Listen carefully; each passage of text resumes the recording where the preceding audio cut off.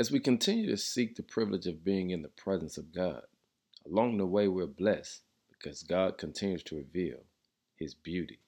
It's that side of God that oftentimes we miss because we're so busy trying to live and survive. But look at Psalm 100, verse 5. It says, "For the Lord is good, His mercy is everlasting, and His truth endures to all generations." One of the greatest gifts of God is He allows us to see that God is most active, most at work, most powerful, and most strategic when the odds are stacked against His people. Here are a few examples. Adam was hiding in shame in the garden, but God still came to him. Abraham was leaving for a new and unknown land, but God still showed him the way. Moses was in the desert for decades, hiding, fearing for his life, and really and truly living in shame, but God showed up in a burning bush. Gideon was leading a woeful, outmatched army, but God let him know, as long as I'm on your side, I'm more than enough. David had to deal with Goliath, and in spite of the size of Goliath, God allowed everybody to see, as long as He's there, He's bigger than any obstacle we could ever face.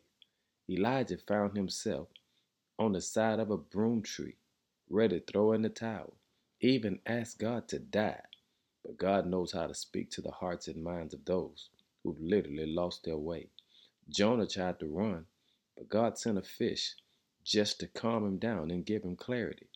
Daniel was in the den of lions, but God knows how to calm the appetites of every attacking foe. And ultimately, He blessed us to watch Jesus on the cross, because Jesus on the cross let us see the real beauty of God. Because Jesus even prayed for those who were trying to persecute Him. Family, do you see it? For the Lord is good, and His mercy is everlasting. Let's put it another way. For God is sheer beauty, all generous in love, loyal, always and forever.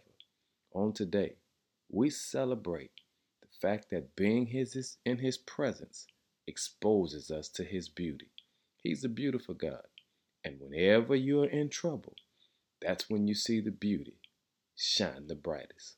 Lord, we thank You for this day of being able to bask in Your glory and to be examples of what it looks like to be in Your beauty.